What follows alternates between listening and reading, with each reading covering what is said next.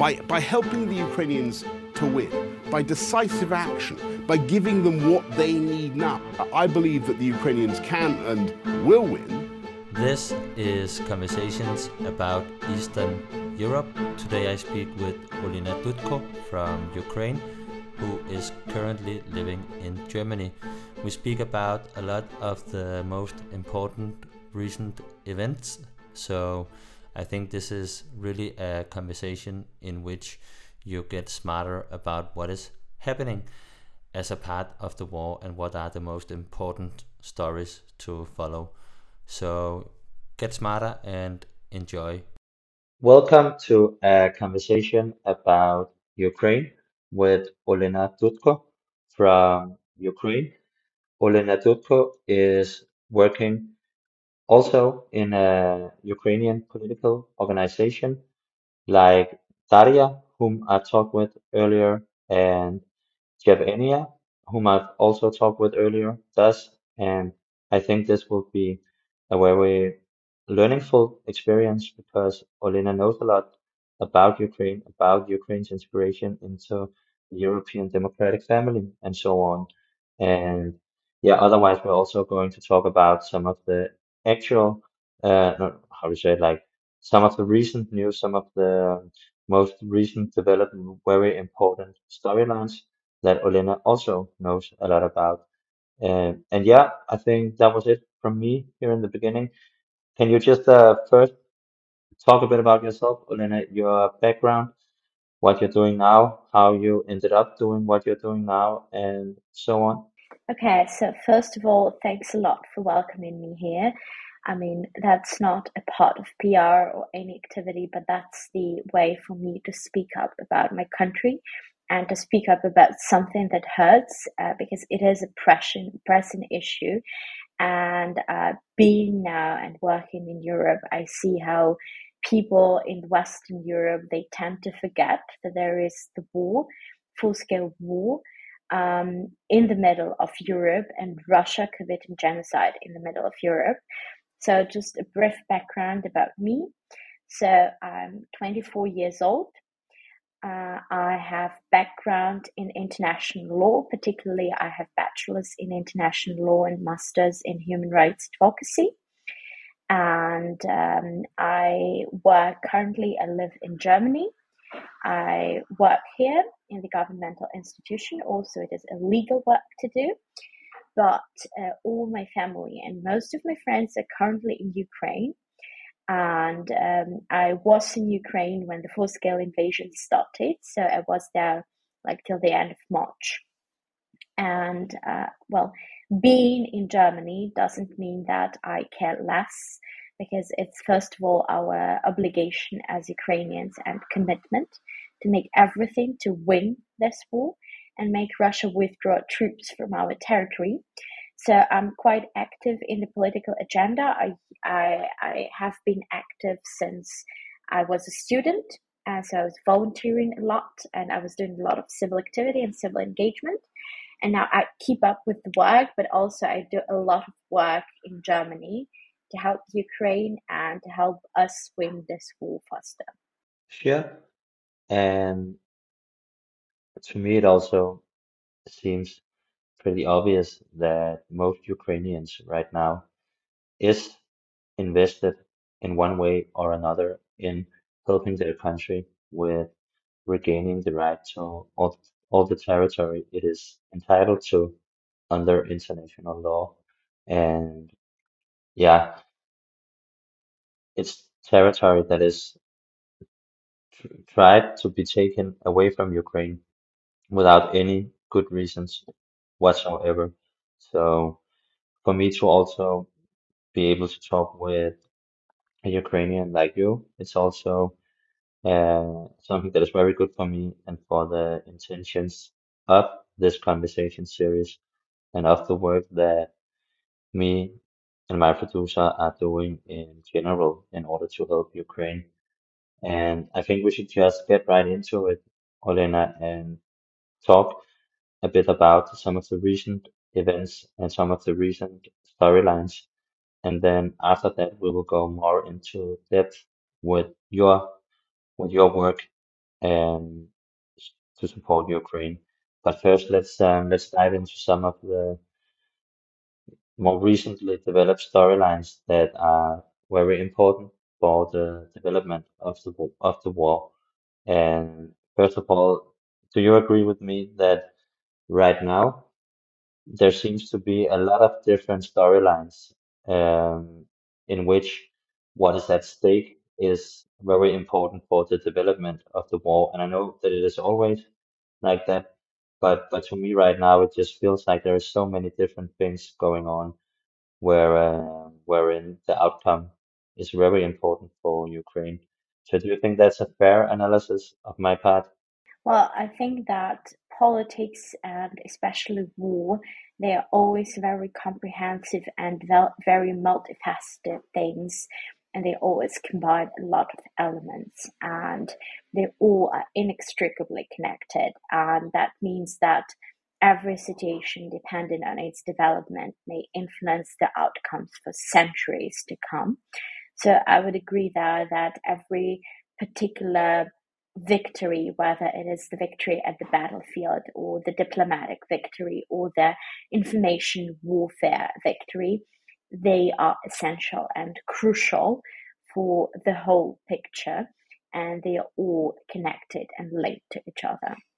And I, of course, 100% agree with that. But it is nice to hear it from someone who, as a Ukrainian, experienced this war in another way than the rest of us do.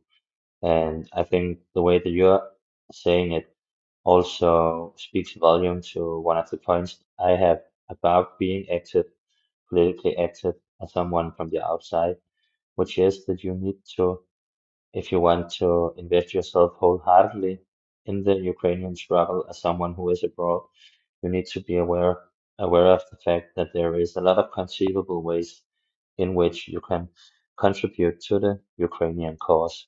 And that just goes to all levels of what is determining the political discourse. And yeah, that that is connected to what you said about wars being so comprehensive in political thinking, at least. But now I think let's talk about some of the things that are very important right now, or at least are the things that are most up in the news coverage about the war.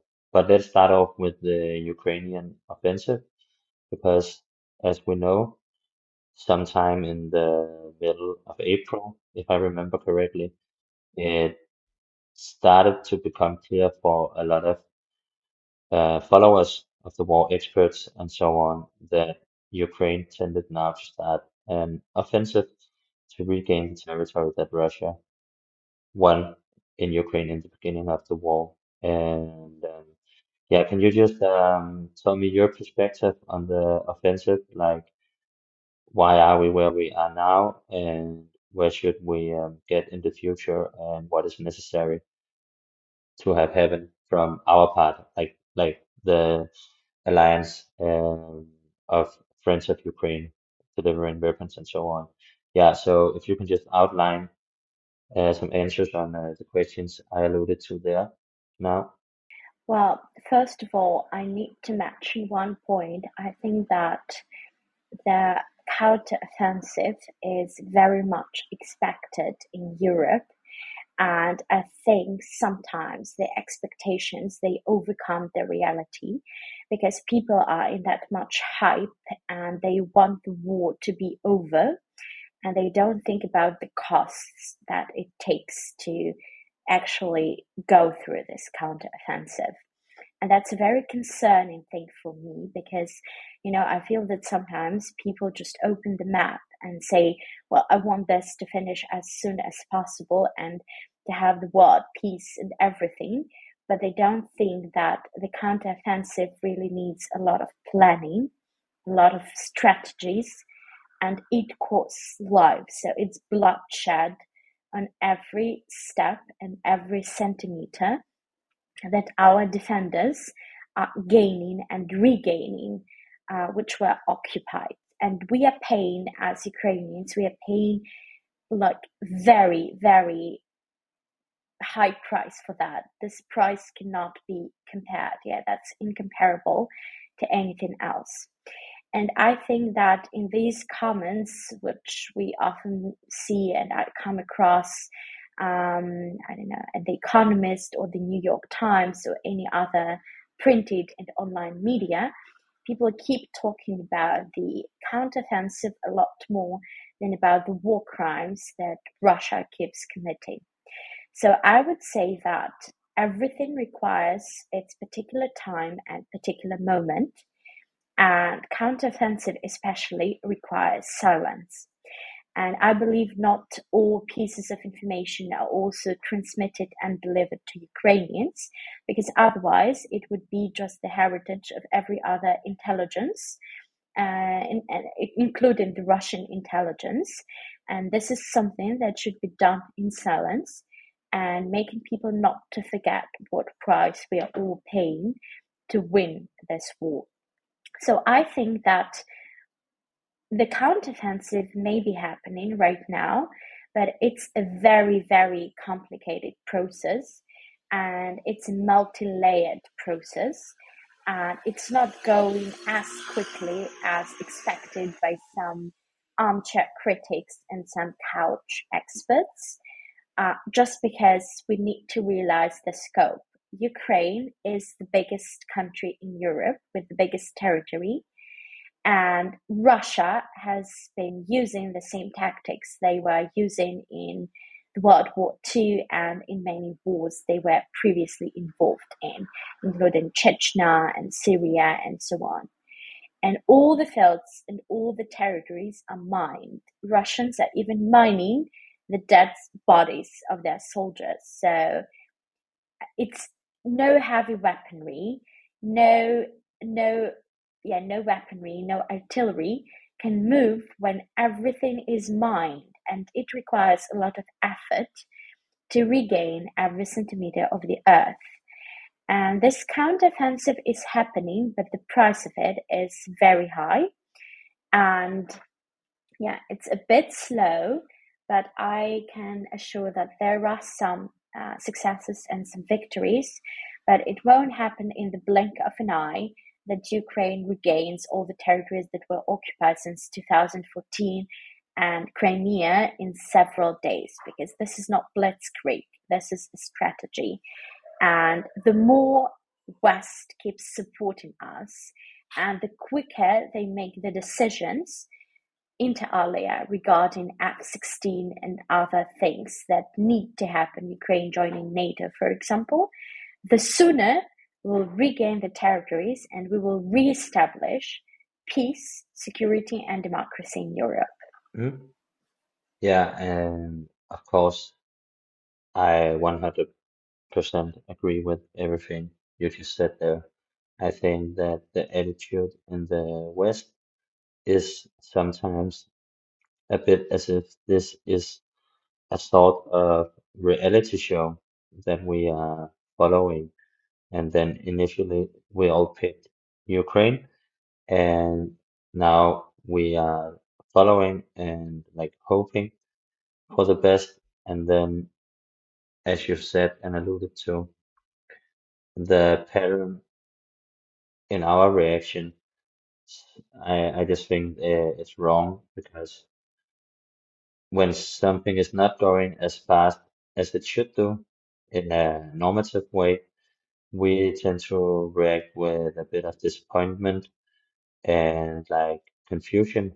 Whereas I think what we should react with is dissatisfiedness with our governments and calls for more weapons to be sent to Ukraine. And we should also be way more loud and clear about the fact that the West, no matter how you look at it, as an yeah, as an actor in this war, is the most changeable actor, and therefore also the most changeable actor determining what will be the outcome of said Ukrainian offensives, and and that's the point you are making as well.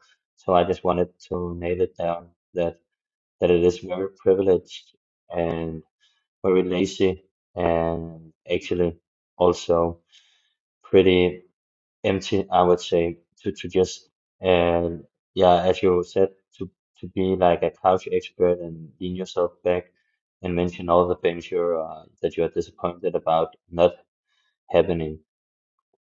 When the actual case is that if you want more to happen, then you could also get out of your couch and start vocally supporting Ukraine and whenever you have the possibility, because that would make the chances of Ukraine to receive the weapon that they need to do this counteroffensive, it would increase that because that's how politics work. And yeah, I think that this is actually a good leeway to another thing I want to talk about and hear your thinking about, which is the cluster ammunitions. Because here in Denmark, on Danish Twitter, and a lot of other places, I can see there's a lot of people saying, "Oh, Ukraine should not receive cluster ammunitions because we know from history and from the statistics that cluster ammunitions would lead to this, this, and this." And yeah, I obviously do not agree with any of the people putting out such sentiments because I think that is not acknowledging what the actual conflict is and who the actors are. But can you talk a bit about the cluster munition situation and like explain also why it is so important for Ukraine right now to receive these cluster munitions? Yeah, regarding cluster ammunition, I must say that I am an active user of Twitter and I'm not posting myself. I'm rather active on Instagram, talking about the war, but I read all the comments, like main comments regarding the cluster ammunition, and especially the comments of the leftist or rightist parties that Ukraine should not receive ones. And I would say that there are main two comments regarding that on my behalf. And the first thing is that it's very important to distinguish the notions. Russia came to our territory to kill and to commit genocide, and Russia shall not be victimized in any sense. Ukraine is defending not only our territorial integrity and our sovereignty, our independence, but we are now fighting for freedom and security in whole Europe. We are now defending Europe. And Russia uses cluster ammunition to kill. Ukraine uses cluster ammunition to defend. That's very important to understand. And unfortunately, Also, can I just say one thing here? Also, they use it to free people. and that's an important point, and that's important to realize that Russia is a huge country.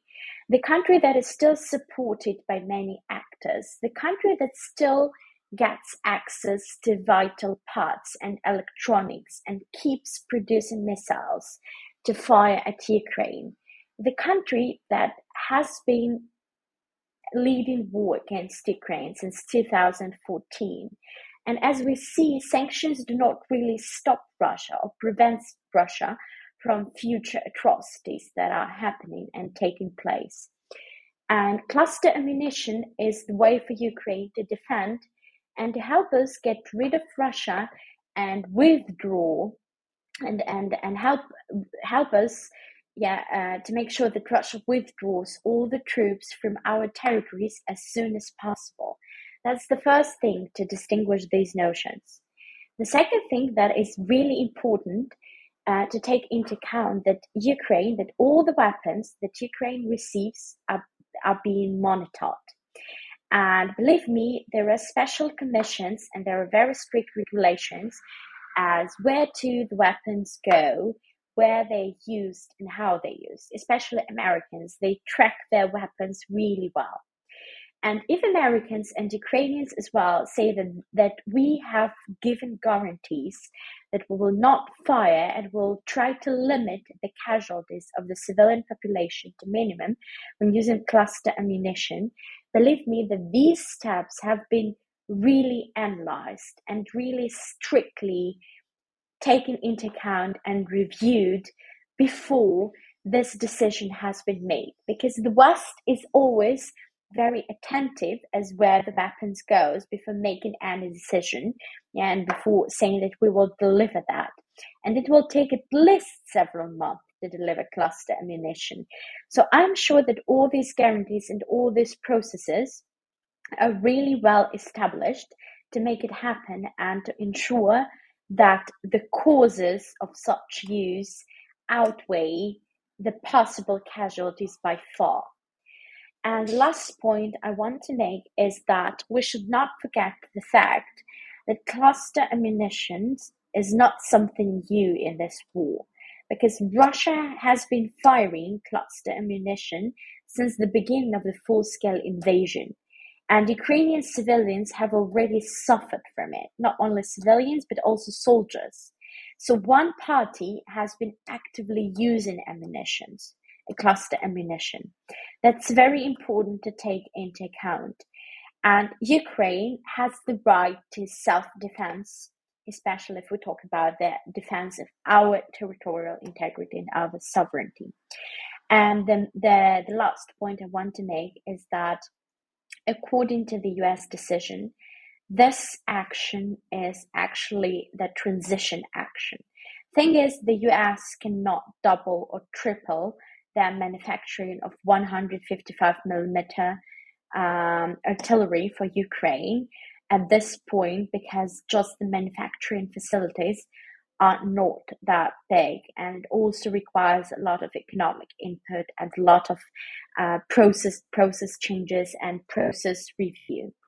That means that this decision to supply cluster ammunition is transition before the US and other countries which are now in coalition have enough capacities to supply Ukraine with 155 millimeter artillery ammunition. Then we can do our job and we can make sure that Russia loses this war. So hopefully it won't last long, and I'm sure that this action is necessary at this point of time, because otherwise Russia could have led the war for ages and centuries, because with all the world trade and with all the fossil fuels and natural resources Russia has, I'm sure they can trade a lot of things, because if Putin and Russia loses this war, it will be a big defeat, and he will put everything at stake not to prevent Ukrainian victory. So I'm sure that this step is really necessary. Yeah, and I also think it's necessary for the same reasons as you said, but I would like to add a few points to it why I think that cluster munitions are especially necessary in this case.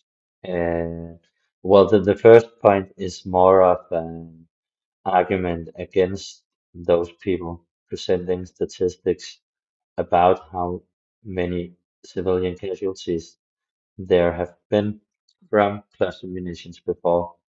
Because what those people usually do is that they look at where cluster munitions have been used before, and then based upon those statistics, they generalize what is the possible casualties of cluster munitions used in Ukraine by Ukraine.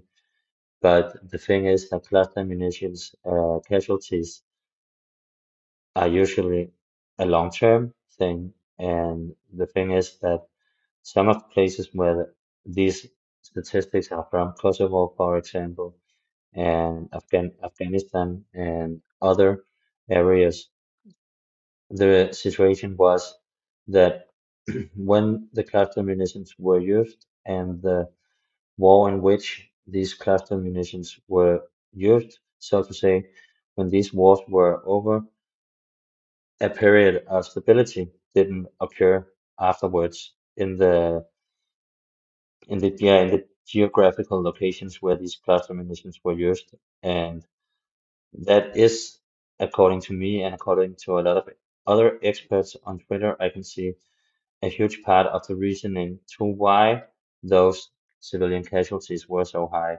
So in Afghanistan, for example, a lot of the places where these cluster munitions were used became areas either controlled by Taliban or areas disputed between, yeah, USA and Afghanistan. And when you have such a situation, it makes it impossible for the actors that would otherwise be able to do so, like mine destroyers, and I don't know the exact term, but there is firms going around the globe and removing mines, for example. But they can only do that in secure areas, and a lot of the areas where all these cluster munitions casualties come from were not secure areas when those casualties were arising, and that will not be the situation in Ukraine.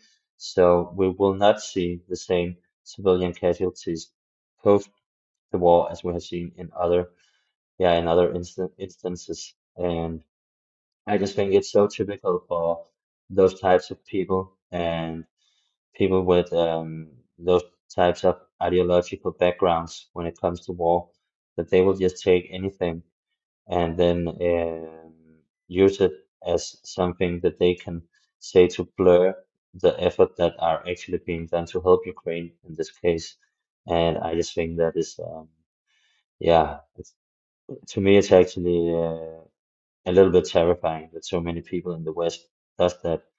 And I just want to say this because these people are also usually the same people that before the war tried to lay it out as if Russia didn't have the main responsibility for what was happening before the full-scale invasion, and but there was actually some sort of yeah, they had a conspiracy actually that this was about NATO expansionism in Ukraine, and yeah, it's the same people who said that are now saying that cluster munitions should be a problem because of so and so, and yeah, that's just so it's so easy to see through, I think. And I just think everyone should keep calling out those people because they are not here for Ukraine. They are here to gain voices, no, to gain votes from people they know share their sentiment towards war in general, which is that war is something that they will never understand because they just intrinsically think it's bad. And yeah, therefore that's why they talk like this, I think. And then another reason why it is so important here on a more tactical level is because of the fact that cluster munitions is exactly what Ukraine needs right now to break the Russian defensive lines because cluster munitions works well against heavily fortified and defended areas with a lot of mines because it will make it so that fewer people have to go through these areas. And yeah, that's just the main logistical reasoning for this to be the case. So, so I just think that these cluster munitions should be sent right now. And yeah, sorry, I really don't want to talk too much, but I just think that these things about cluster munitions are so important.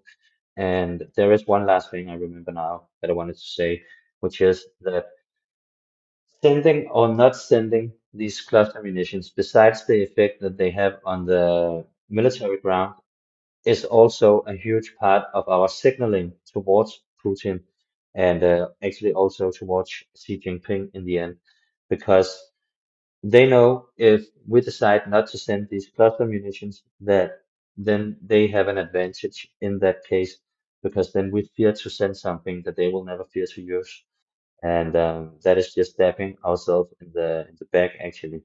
I think so. So on a lot of levels, it is just very important to send these cluster munitions. I strongly believe. And yeah, why would Ukraine otherwise also be asking these cluster munitions? Do you have anything to say to this before we move on to some of the other recent news?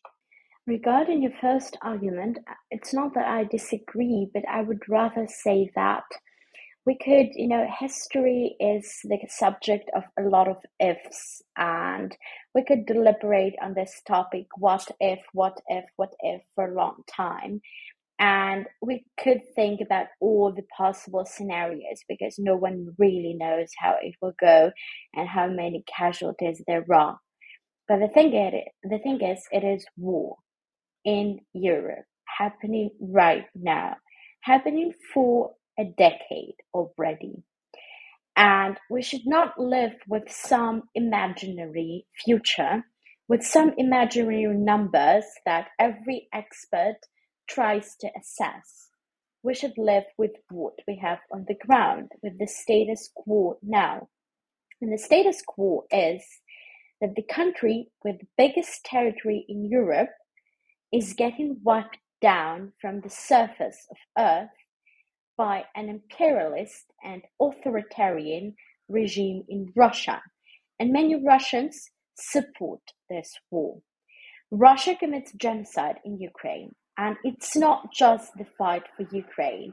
And I clearly understand the sentiment that many Europeans do not sympathize with Ukraine or do not feel what Ukrainians feel, because let's be honest, when the war in Syria started, I don't think that many Ukrainians could really sympathize with many Syrians.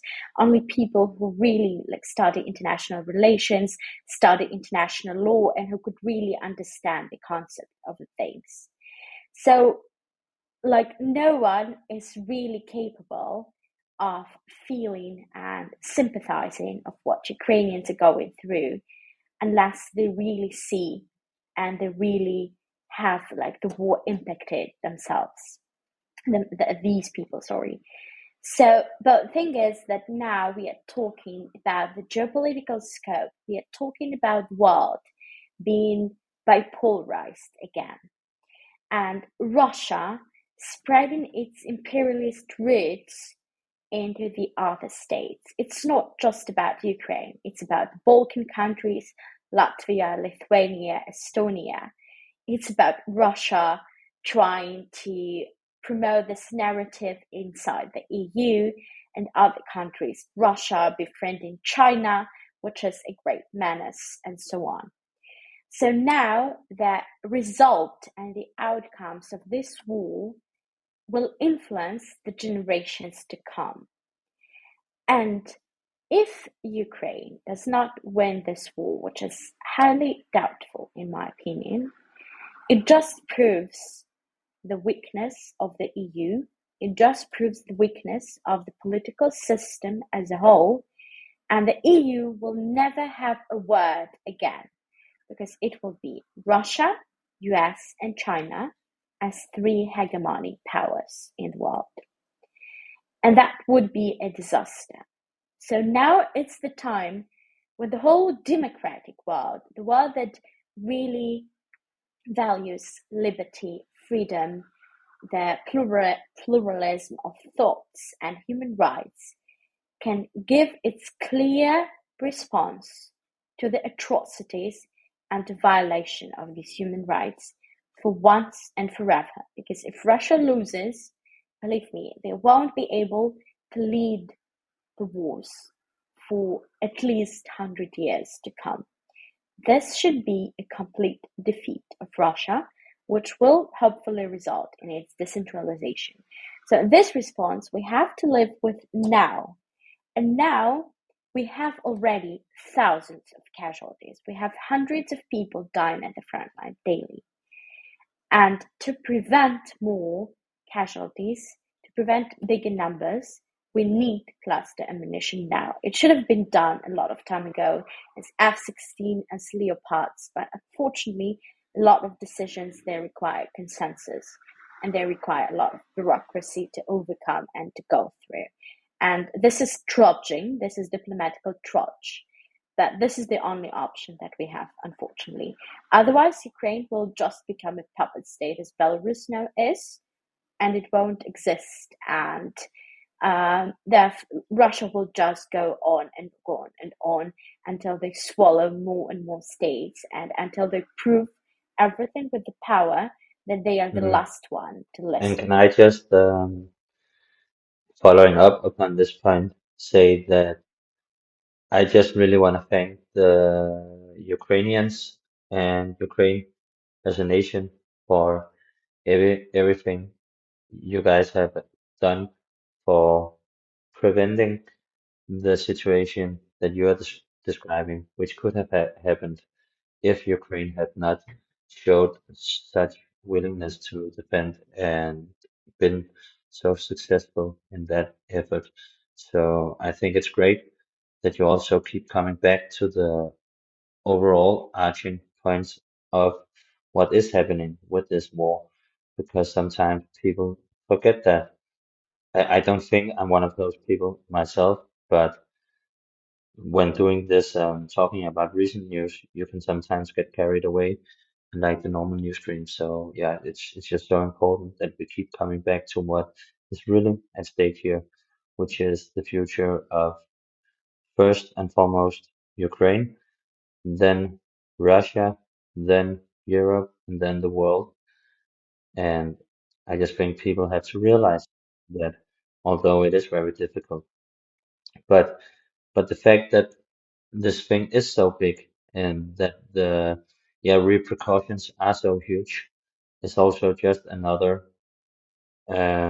argument for the fact that we have to send these weapons to Ukraine so that they can win this war as fast as possible, and also so that, and then this is the point I also had when I talked with Jevenia, which is that I also think it is important for the rest of the world to see that as Ukraine is winning, they are also winning with strong help from the West, so that people all around the world that might want to enact democratic change within their own societies know that they have a friend in the democratic world that will also come to their aid, so to say, when these people that want to enact these changes, these democratic changes, faces challenges.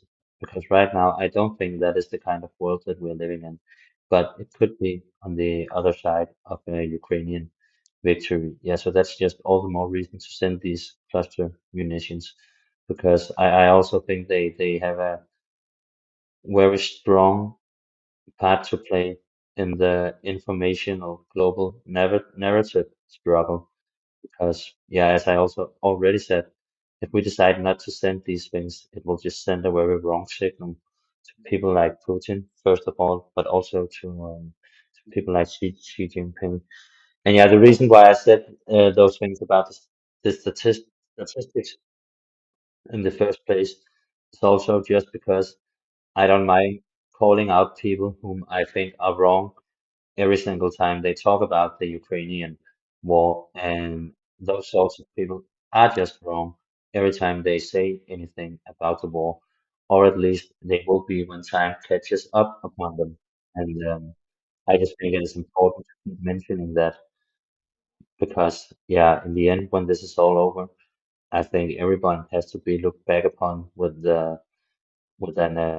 in a just light. And if you have not been supporting Ukraine all the way through, you need to know that you didn't support Ukraine all the way through, because then you cannot just say, oh, but we all supported Ukraine, when that was not the case actually. There was, as in Denmark, it's a very small minority, but on a broader scale in France, Germany, USA, and so on, it is not that small a minority. There is a lot of people always putting in arguments to suggest we should support Ukraine less or something. But and I just think it's important always to mention why these people are wrong. It's because they don't look at things from situation to situation. They just try to put their overall theoretical framework or something down upon everything, and that's the way that they are justifying the fact that they do not support sending cluster munitions to Ukraine. And I just think, we need to stop doing that. But let's, I think we have come across now also in a pretty strong way with the reasons to why Ukraine needs to get these cluster munitions. So I think it's fair enough that we move on to another topic that is maybe even, well, as we talked about in the beginning, all these things are interconnected, and all these things can play a role as if to whether or not some things happen to with regards to the other subjects that we will talk about. But I think this question about whether or not, or so let me put it like this: there is a NATO conference right now. I just read that the Secretary General of NATO, Jens Stoltenberg, arrived in Vilnius today, and the most important thing on the agenda is, of course, what the terms will look like for a future Ukrainian membership in NATO. And yeah, just to be clear about my opinion right from the get-go here, I believe that what should be the result of the NATO conference is that NATO comes out and say when Ukraine has regained all its territory with the utmost help of us, they will have a fast lane process directly into NATO so that Russia knows as soon as it is possible on the other side of into the war that they should never ever try to go to war in Ukraine again, because the next time it will be with the force of the next time the forces that will be fighting Russia will then be the whole of NATO. Yeah, so I think to me that seems pretty clear, and that should be the result. Maybe it should be something even more strong. But yeah, what is your feelings towards this, and how do you view the importance of it, and how is your sense of how all this yeah, how Ukrainians feel about all these things? So, something that I expect and something that is going to turn out, I think these are very different things because, well, unfortunately, there is no consensus in NATO in terms of admitting Ukraine. And I'm not just speaking about Budapest and Hungary being a very daring friend of Russia and actually supporting Russia in all possible diplomatic ways and blocking all the decisions as well they were doing with Sweden, even with Sweden joining NATO. And I'm not just talking about, for example, Germany, which prefers to be rather cautious in terms of Ukraine joining NATO, and even the US as the biggest NATO power, not being able to make a clear word and to make a clear resolution on this regard. And I clearly understand the risks this countries take into account because in 2014, there was a lack of response from the world community when Russia occupied Crimea. And everyone just put up with it. Everyone forgot about this as nothing was going on, as not some parts of Donetsk and Luhansk regions were occupied, as Crimea was not occupied. And then in the years, in 8 years, Russia came again to conquer Ukraine and to make Ukraine lose its independence. And of course, I believe that, the US and European countries, they do understand it has happened for the second time already. With Chechnya, these were two big Chechen wars. So there is always a probability Russia will come again and again and again in decades to conquer and destroy Ukraine, destroy mentally, destroy our national identity, and just wipe us out from the surface of the earth. And to be honest, for me, it is unclear how NATO and how such countries cannot understand the global implications of this war and the global threats that Russia possesses to the world peace and the world security, especially taking into account that most international organizations are still inefficient and very silent and keep calling it Ukrainian crisis or Ukrainian conflict. But the thing is that the main two things why Ukraine has to be admitted to NATO is not something that you just mentioned, right? That it won't create another precedent of Russia invading Ukraine because it will automatically involve and put into action Article 5 of the statute. But the main thing is that, Well, there hasn't been any big war in Europe in the last decade, apart from this one.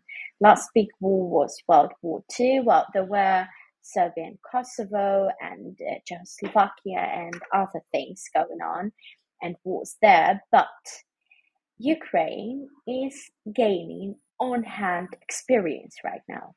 Ukraine is testing American weapons, the UK weapons, and other weapons that are being delivered to us.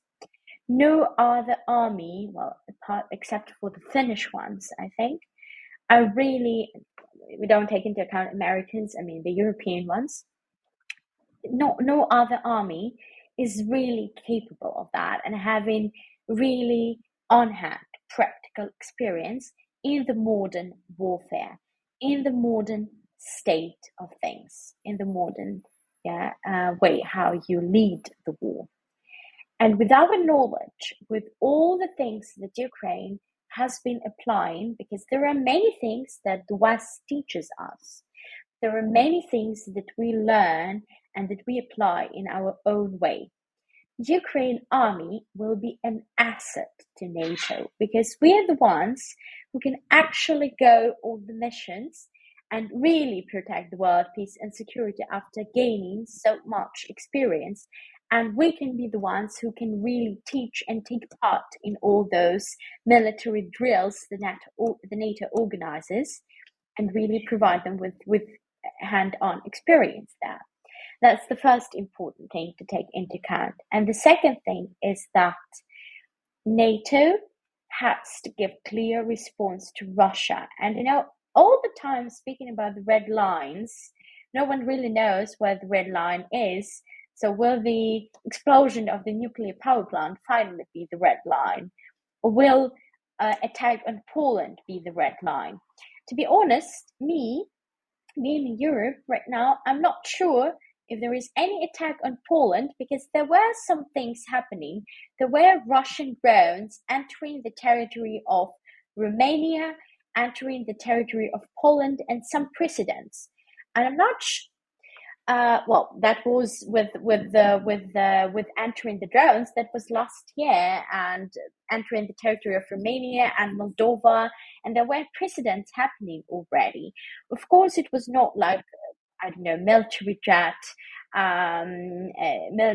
like throwing bombs on the Polish cities, whatever, on the Romanian cities.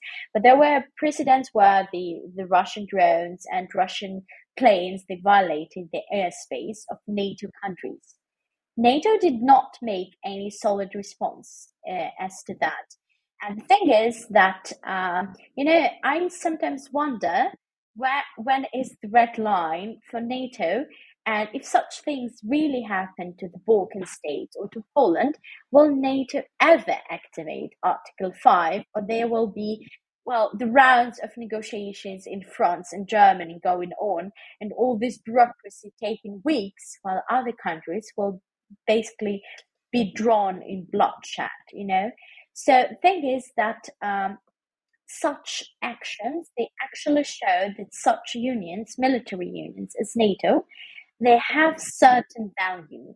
And it's not just a platform for military exchange, but it's a platform for democracy to win over autocracy, to win over totalitarianism. That's why I think that the only response and the only option can be admitting Ukraine to NATO without any further requirements. Because in my opinion, losing hundreds of lives and having thousands of people killed, including civilians, and with this number of war crimes Russia has already committed in Ukraine, I think that Ukraine has proven that we have power, we have courage, and we deserve to be NATO members, unlike any other country state that. And it's the price we are paying. And I think that, like some countries, Germany, for example, was giving us 3 days, to give in to Russia and just to put up with the state of affairs. We have been fighting in the full-scale invasion for over 1 year and a half. I think the numbers and the time is the best answer to that. That Ukraine has to become a NATO member. And the sooner it happens, the better it is for democracy. All right, so you think independently from the fact that the war is going on, that the result of the conference should just be that Jens Stoltenberg comes out and says, we are going to let Ukraine accession to NATO begin right now. And if they get accepted into NATO when the war is still going on, we will then think about activating Article 5. Is that okay? But all right, you just it's not to but sorry, but just to No, explain. I think it's, But just to explain, yeah, I think it's very because I think I unrealistic know where you're coming scenario. from, and I actually think the exactly the same thing.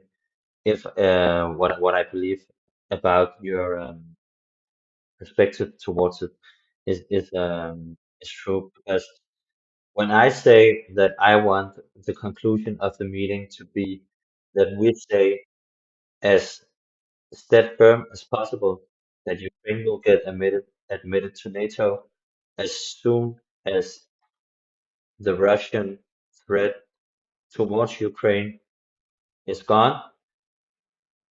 That obviously including the fact that Ukraine has regained all territory it is entitled to under international law and according to the democratic wishes of the Ukrainian people. As soon as we hit that situation, maybe even before the Russian threat is over, maybe even as soon as Ukraine has regained all its territory, as soon as Ukraine is de facto anti-Euro controlling all territory, then we should let Ukraine become a NATO member straight away. And the reason why I think it is like that is because I think that, to me at least, is the clearest path towards a Ukrainian NATO membership in which we also make Russia understand the consequences of what they are doing and of what they've done. And so to me, it's all about thinking strategically in your own head about what is the smartest way that we can get this process, that we can have this process happening as fast as possible without saying that it will happen in a way that is too hypothetical, as you were also alluding to, because yeah, it is just very difficult to see right now that we should admit Ukraine to become a NATO member, like starting 5 months from now on, for example. But to me, it's all about messaging the correct things to Putin as well and to the Ukrainians as well. And I think right now we are not doing that. We're too cautious and we have too much fear and we don't have the historical understanding of the importance of this war that is happening right now, as you were also saying. But can you just lay out completely what would you like to have Jens Stoltenberg say when the summit is when the conference, the summit is concluded? Like, what is your ideal? Yeah, what should he ideally say according to you?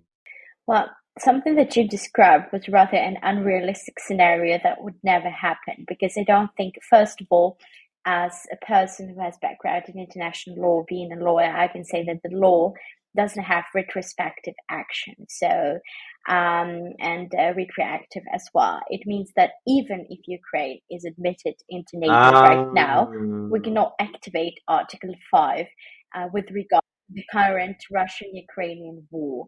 And the thing is that it doesn't make any sense. So this is all talking.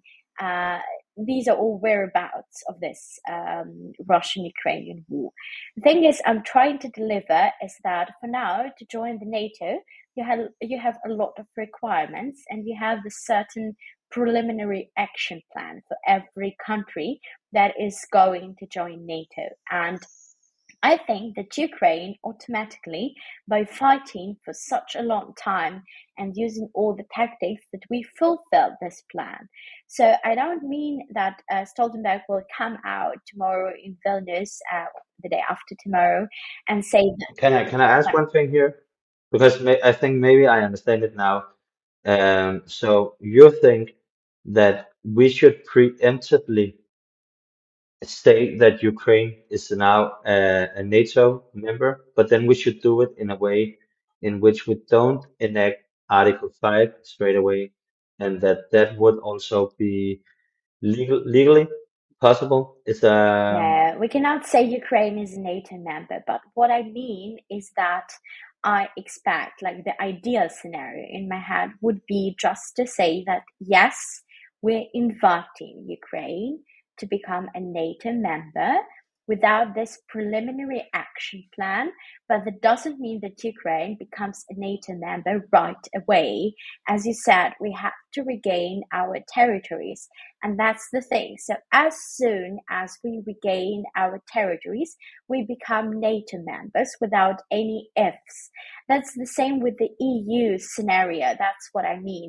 So Ukraine starts this path right now, but it's obvious that it's not the process that is happening in one day or even 1 month. It may take years and decades. For example, with Turkey started their way to the EU in 1987, if I'm not mistaken. Yeah, with a lot of backlashes and democratic and like backlashes in democracy and other human rights violations and so on and so forth. That's the same for Ukraine. I mean, it would be fair to say that Ukraine is invited, and there is consensus on that.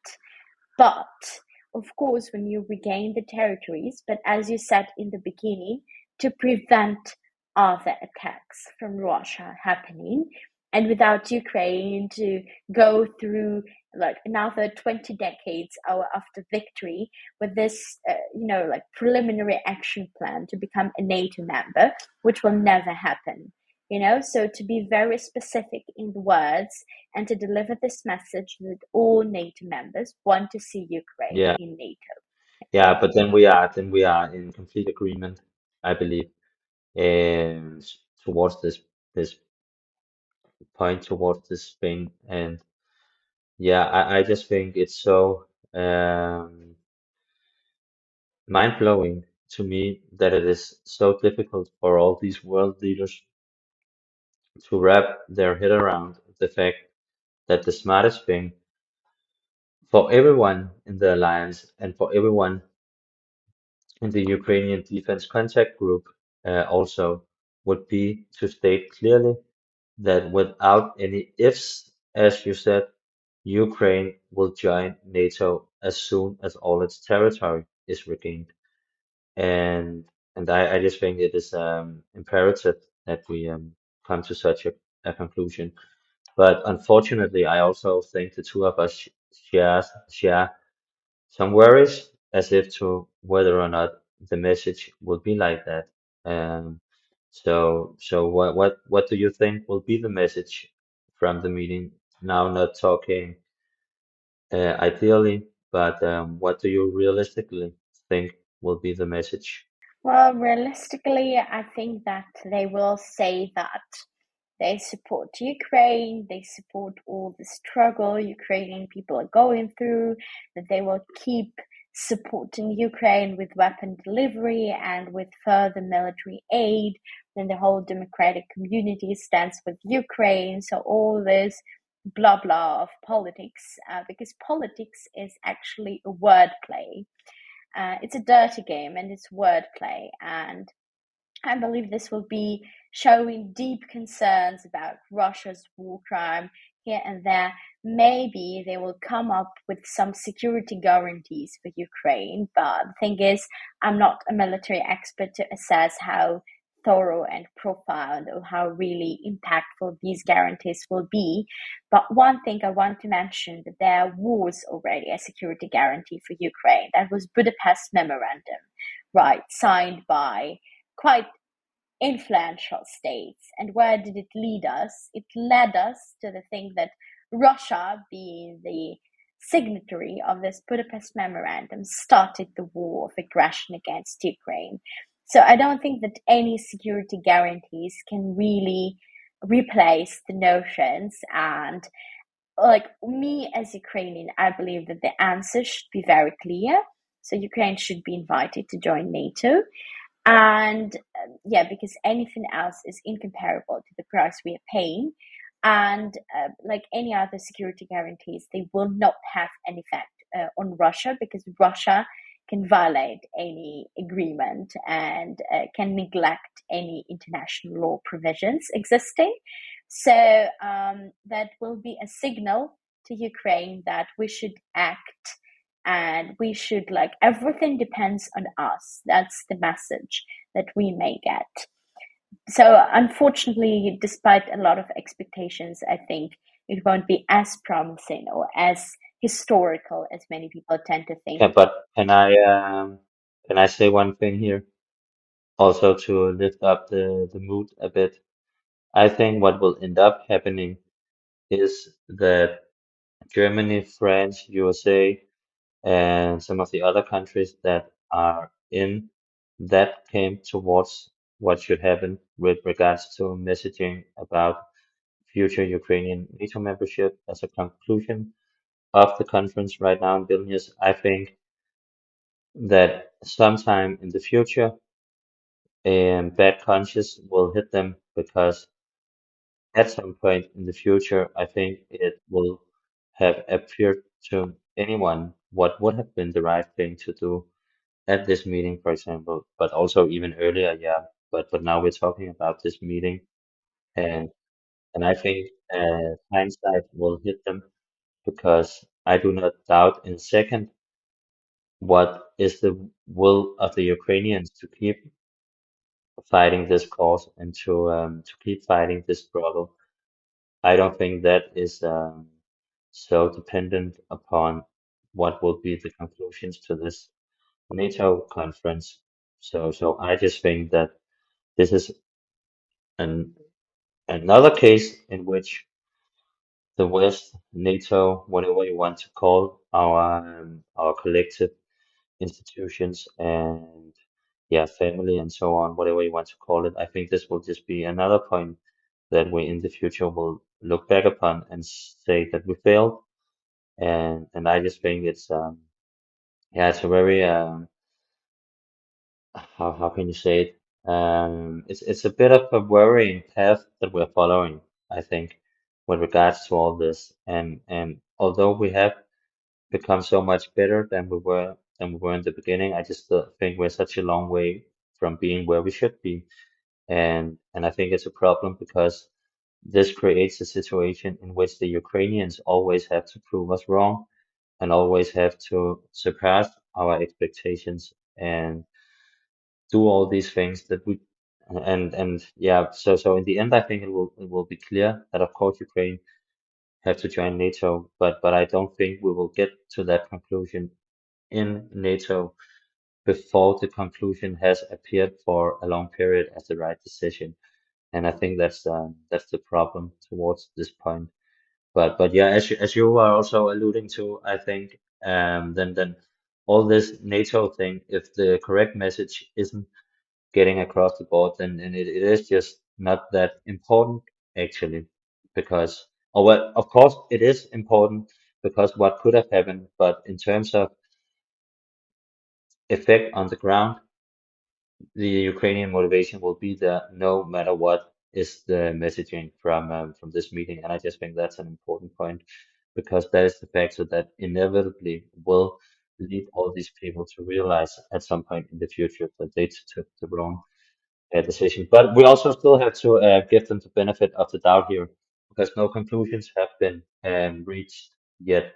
And yeah, so that's just important to say. But I think we are in an agreement that the two of us will probably be a bit disappointed about the outcome.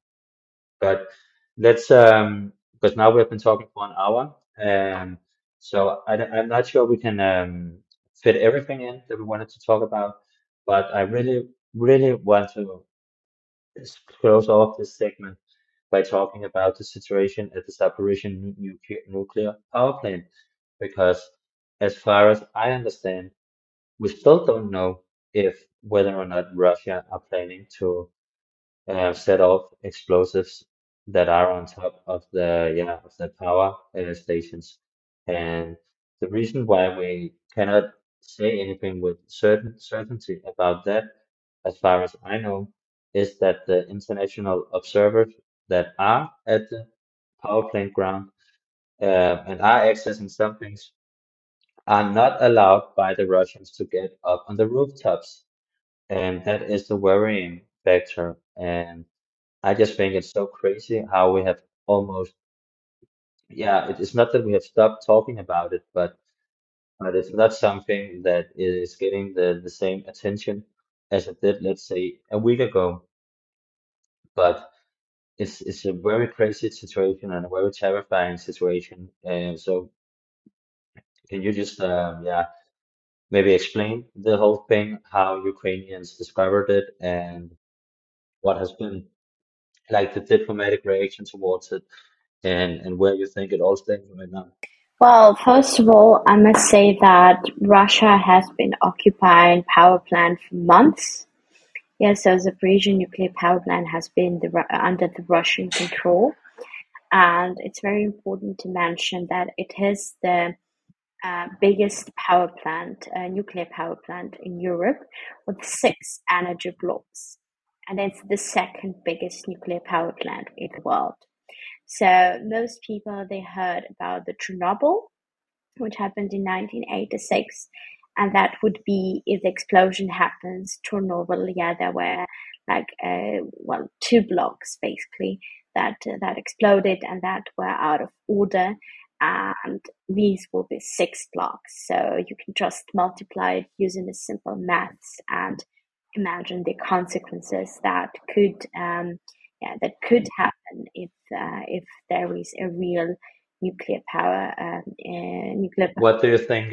Sorry, and it's not to cut you off, but I just want to get straight to some of the most important things here. What do you think is the chances that Russia is actually going to do this? Well, the chances are, like no one really knows what Russia is going to do. So we'll leave like day by day, and no one really knows. I mean, today the Ukrainian intelligence says that the chances are rather low. Tomorrow they say it's urgency number one. The thing is, we should always be prepared, and we should always keep an eye. That's the point. Because if there are, Is this, sorry, but is this one more thing where all we should actually do is not to talk about it whether or not we believe they will do it. Of course, that is important. But in the West, for example, is it a correct analysis of me that the Ukrainians actually would rather have us clearly stating what the consequences would be for Russia if they were exactly. to do such things? Exactly. I mean, if for example, when Biden told that if Russia uses if nuclear tactical weapons, that automatically would mean that America would drag and would actually get involved into the Russian-Ukrainian war. The same thing should happen with actually drawing this red line that if Russia blows nuclear power plant or tries to blow the nuclear power plant, the response is the following, and the world, NATO countries, the EU states, and so on, should be very clear on that. That's what should happen. About the incapacity of the International Atomic Energy Agency, that's very true what you've mentioned. They're not allowed to access the roofs, and there is information that Russia has explosives on the roofs. But let's not talk about the explosives on the roofs. Russia has been occupying the station for months, and there has been a lot of heavy weaponry. There were tanks in the station and other things that are actually on the territory of the station, which is the object that should be protected. Why is the International Atomic Energy Agency not doing anything?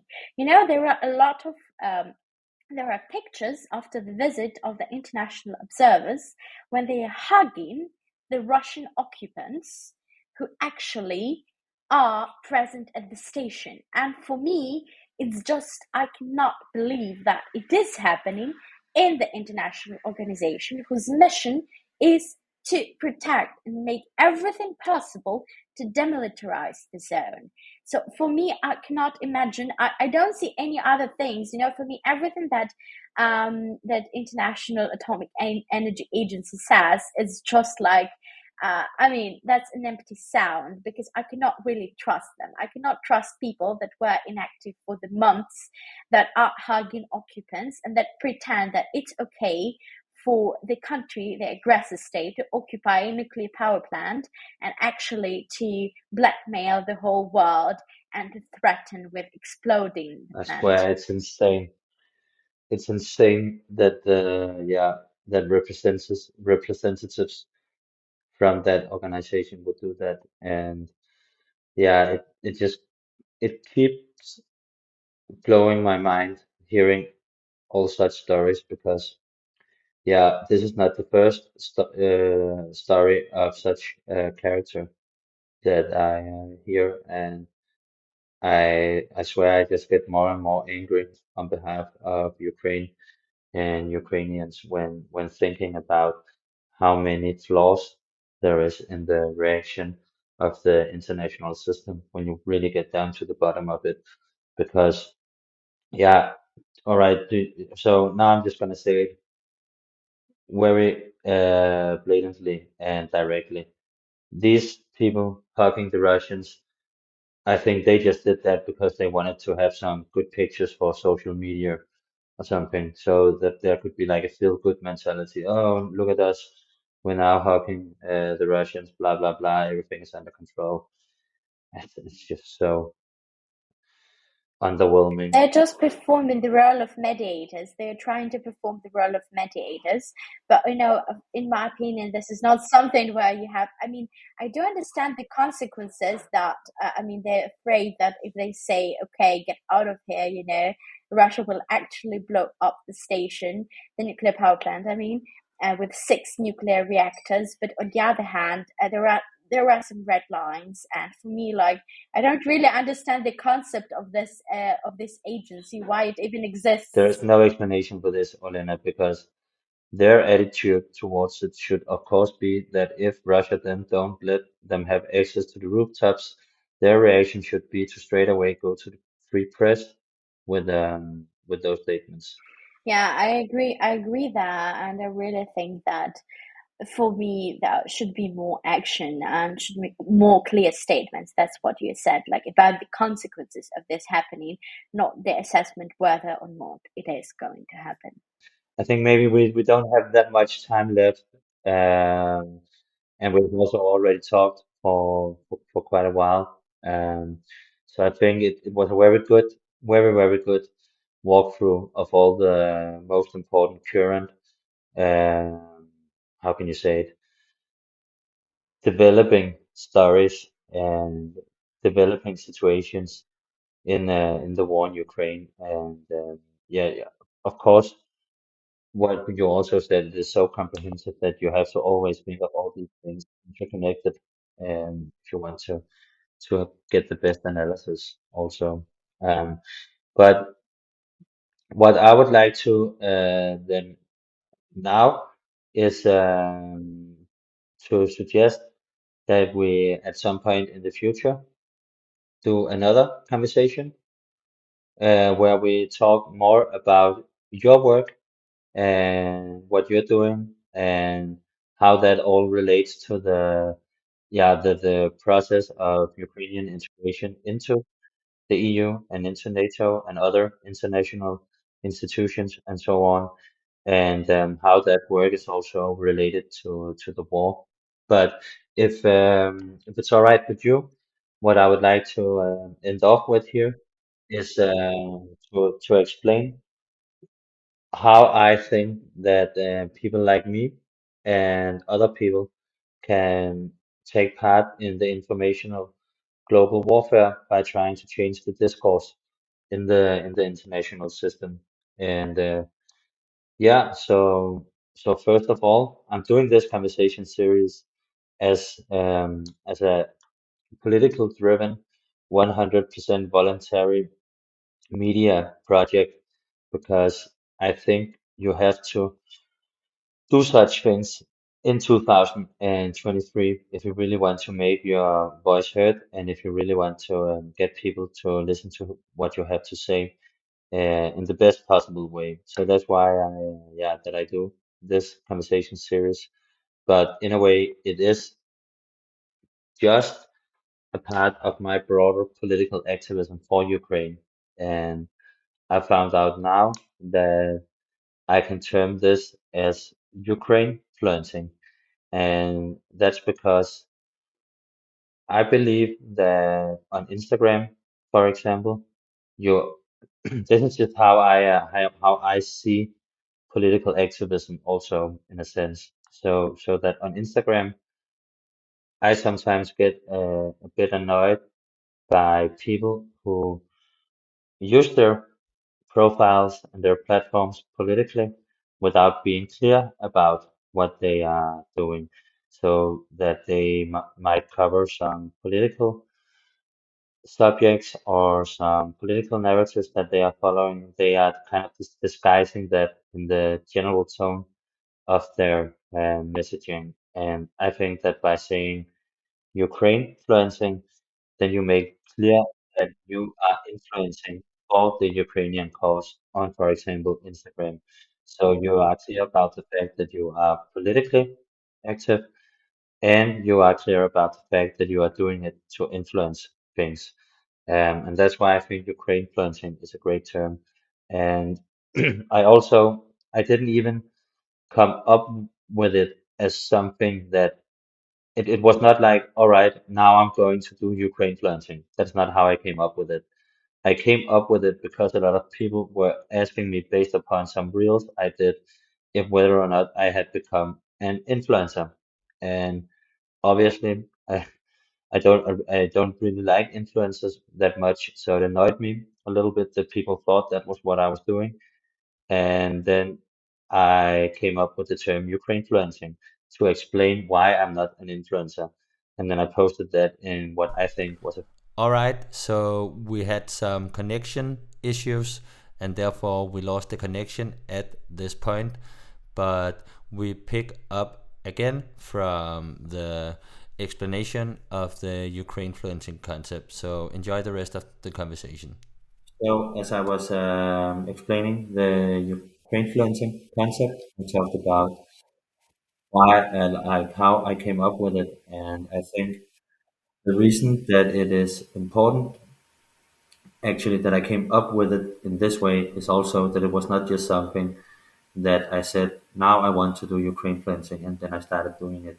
It kind of came naturally to me, and it's just so great to also meet other people who see the, how can you say it, potential in this thing and seem to understand the basics of it, which is very easy. It is just to state clearly that you are Ukraine influencing or that you are Ukraine influencer whenever you post something about Ukraine. And yeah, so I just wanted to tell you a bit about the background for coming up with that and the thoughts going into it. What do you think? Let me just send it straight to you. What do you think people like me and other Europeans, for example, can do if they want to help change the overall discourse in the international system in favor of Ukraine? Well, there are a lot of fronts to fight, and I think everyone should find their own niche. But the first thing that people need to realize that every single person can make a difference. It doesn't matter whether you donate like money you spend on a cup of coffee or even less, €1 a day, because coffee in Europe costs like 3-4 euros, at least in Germany. I don't know about Denmark, but I assume something like that. Or you do something like what you do, so you choose the information warfare and you speak up about Ukraine on the social media and on different platforms, or you really do live political work and you try to engage in diplomacy and to change something, for example, in the local level where you live, or you actually go as a volunteer to the front line and fight. So there are a lot of different front lines to take into consideration. The main thing is that every person should understand how the Russian-Ukrainian war influences the global security. And I think the least what we can do is to spread the word and to talk about this impact, to talk about the consequences, and to keep talking about the war crimes that Russia is committing. And if we tell other people how it influences, because it's not just about Ukraine, that's the best way you can do. Of course, like there are a lot of student initiatives that can help Ukrainian students who, for example, whose universities were destroyed and who cannot keep up with education, and a lot of other things to be done. But everyone should have their own front they fight in this war, because this is the war of the democratic world. Sure, I think that's a very good value to go out on. But yeah, the terms I've come up with or that we have agreed upon so far for this, yeah, it's of course the Ukrainefluencing hashtag, the Ukrainefluencer hashtag, and then something that I like a lot is to write also sometimes a hashtag called in your own right, meaning that this is something you do in your own right because you have your own reasons for doing it, your own rights. And with what you're saying, we could maybe also add the hashtag or at least the message, not just for Ukraine, because I think maybe that is something that a lot of people don't realize about people like you and me who care so much about Ukraine, is that yes, of course, we care first and foremost for you of Ukraine and of the Ukrainians right now because of their immense sacrificing. But caring about Ukraine is actually caring about the rest of the world as well, and that's also something. And then I think that if your message were that everyone can make a difference, which I think is a very resounding and great message to get across the board, then my message will be that this is not just about Ukraine. This is about the future of the whole world, of democracy, of climate, of other progressive agendas, of all these things that we want to realize in the West. Yeah, I totally agree that. That would be my message as well. Nice. And then I think let's end the conversation upon that. So that was the conversation with Olena. It was a conversation where we really talked about a lot of the recent events and got a bit more technical about the stories that are surrounding the war and why it is important both for Ukraine and for the rest of the world. I really hope, however, also that after listening to this, you sit back with a feeling of why it is so important that we keep on supporting Ukraine. And also, thanks to Olena Dudko once again for participating, and for the producer Frederik Wagner for once again doing the work behind the scenes. Hey,